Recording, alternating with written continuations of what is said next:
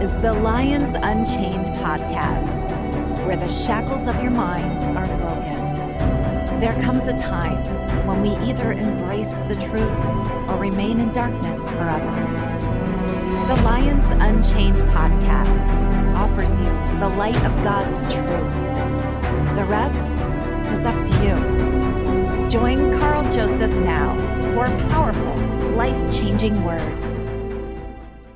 Friend, welcome to a new series here called From Darkness to Light. Now, you could contend that this message is a little bit heavy, albeit it contains some deeper truths that we must be cognizant of and live by as Christians every day. You know, when we're born into this world, we're not God's children, as many surmise. This is the movement, the ecumenical movement, the inclusive movement that I talked about recently, that says that we're all children of God. No, friend, we're all a part of God's creation, certainly, but there are requirements for becoming a child of God or son of God, as Scripture reveals. In fact, we're all born into spiritual slavery. It's like that conversation of the movie Matrix with Morpheus and Neo. Which pill do I take, right? What is it, the red and the blue pill or the red and the green pill? I forget. But friend, there's some things that Jesus won for you on the cross. But if you don't have knowledge of those things, you can't apply them practically in your life. We are born into slavery, and by choice we enter into God's kingdom. And that is something that God will honor because He honors free will. He's not a respecter of persons, amen? But we have to choose Christ, and once we have chosen Him, then we have to educate ourselves about what He won for us, right? The treasures, the spoils, the 39 things on our website called Your Bountiful Inheritance, which you can download, the 39 things that Christ won for you, okay? He freed us from bondage, but if we don't have knowledge of what He did for us, then how can we actually pragmatically apply it in our everyday lives? He did an all-encompassing work on the cross. It was a redeeming work, and we must be aware of what He did. Although we are children of light, we still have a choice to walk in that light. And that's my message. We've been translated out of the kingdom of darkness into the kingdom of His dear Son. Some people are still struggling with old habits, demonic oppression. Some people are struggling in their life. But do you know that you've been translated out of the kingdom of darkness and into something else? That's the kingdom of God, okay? And we're going to read different scriptures along those lines, all right? But if your focus is always negative, you're going to be attracting negative things. If your focus is struggling all the time in certain mindsets, ungodly beliefs, okay, these things are going to be made more manifest to you in your life because whatever you focus on is actually going to become real. Okay? These are hidden scriptural truths that are in the Bible that the world uses, okay? The law of attraction, all these other things, etc. There are things that they have discovered by happen chance, or whether they've read the Word of God and have never submitted to the Savior. There are laws hidden in the universe that Christ revealed through His parables. And we're going to study the parables individually in time on these broadcasts, friend. But it is our mandate to choose to walk in light on a daily basis. And this is achieved by being aware of God's Word and the Holy Spirit who dwells within us. We are the mirror that reflects the light that shines through us. The light is not in and of ourselves, it's merely reflected through us. But the more our soul is hindered with things like bitterness, resentment, unforgiveness, etc., the more we're hindered, the more opaque we will become, and we will be able to reflect less light. So we need to be as transparent as we possibly can be. Amen? Okay, let's get into it. We are born into slavery. The shock was on Neo's face. What are you talking about? Well, we're all accustomed with that movie, or most of us, okay? But Galatians 4:3 says, "Even so we, when we were children, were born in bondage under the elements of the world." Galatians 4:3 in the NIV says, "So also, when we were underage, we were in slavery under the elemental spiritual forces of the world." The CJB says, "So it is with us. When we were children, we were slaves to the elemental spirits of the universe." What are these elemental spirits of the universe? They are ever present, friend. They rule over regions, cities, and even nations today. Satan has blinded men to the gospel, friend, and these spirits of darkness work through nations. Work through the powers of this world, because this world is not yet fully in the possession of Christ. There will come a day when the millennial reign will come, and for 1,000 years Satan will be bound, and we will rule and reign with him as kings and priests. Sounds far-fetched. No, friend, it's actually in the Word of God. It comes at you as a surprise because you haven't actually studied it. But there's a blindness, there's a veil over the hearts of men. 2 Corinthians 4:4 says, "In whom the God of this world has blinded the minds of them which believe not, lest the light of the glorious gospel of Jesus Christ, who is the image of God, should shine unto them." There is a light that comes with the gospel. I remember when I got saved in June of 1999 down there in Houston. A light bulb came on. I saw the world differently. I could see the issues that I struggled with, and God led me in a path to be delivered from several things that I would succumb to and were hurting myself because of it. Can you relate, friend? The besetting sin can be overcome because the promised land is not a typology of heaven. The promised land is a typology of you conquering your giants, friend. When Israel were in Egypt, God brought Israel out of Egypt, which is a type of the world, and into the promised land. All right? But he had to train them to fight, didn't he? He gave them weapons. He had to train them to fight. Some scholars believe that the Israelites took the weapons of the Egyptians when they were washed up in the Red Sea. Because when the Egyptians drowned, I think it's in the book of Jubilees, or it's in the book of Josephus. I shouldn't just spout these things off on the radio without checking my facts. But the legend is that the weapons came to them, and then they had to fight, friend. But really, the weapon was God, okay?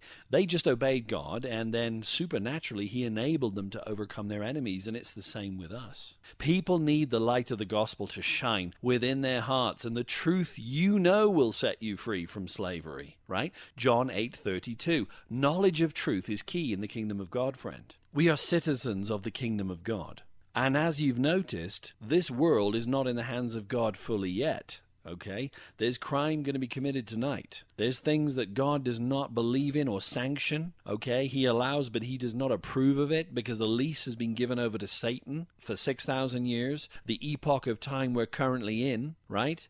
The Bible just said that Satan is the god of this world, little g. So he still has some ruling authority. But for those in Christ Jesus, they can usurp his authority by using the name of Jesus and commanding him to leave their lives. Amen?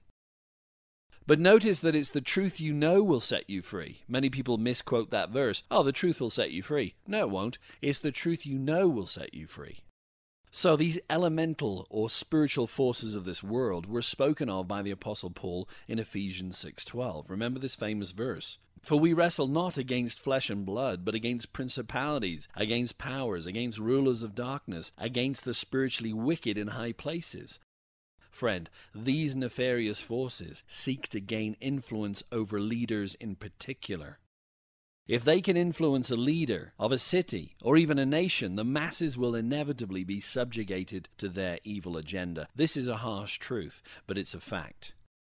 Hitler, Stalin, Kim Jong-il or Kim Jong-un, Pol Pot, Mao Zedong, King Herod, Idi Amin, take your pick of despots or oligarchs who were controlled by evil forces.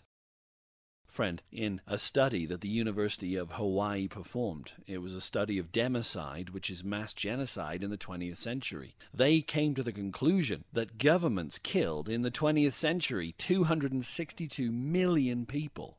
If utilized for evil, governments are very, very dangerous. And friend, we need to pray for our government. Evil forces seek to take over the United States and use them for their desire. But friend, no.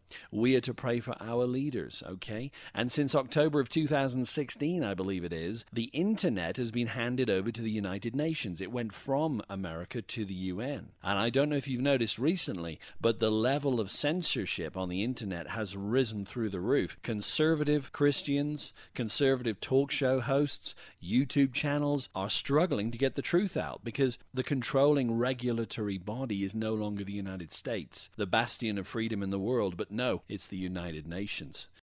And I'm going to do an entire broadcast on the United Nations at some point and the agenda that they follow. But pick your Looney Tune dictator or despot who had a weak mind and was influenced by malevolent forces down the years. They were influenced by the rulers of darkness, by powers, by principalities, by the spiritually wicked in high places. Remember Daniel chapter 10, the prince of Persia, one of these ruling entities, withstood and resisted Gabriel, the angel, as well. So beware of what influences your decisions, friend. Bind the fiery darts that comes from the wicked one that tries to put you off track. But there's great news, friend. We, the body of Christ, are far above principalities, powers, and rulers of darkness, because we are seated in heavenly places in Christ Jesus, and we are no longer subject to these spirits. Amen?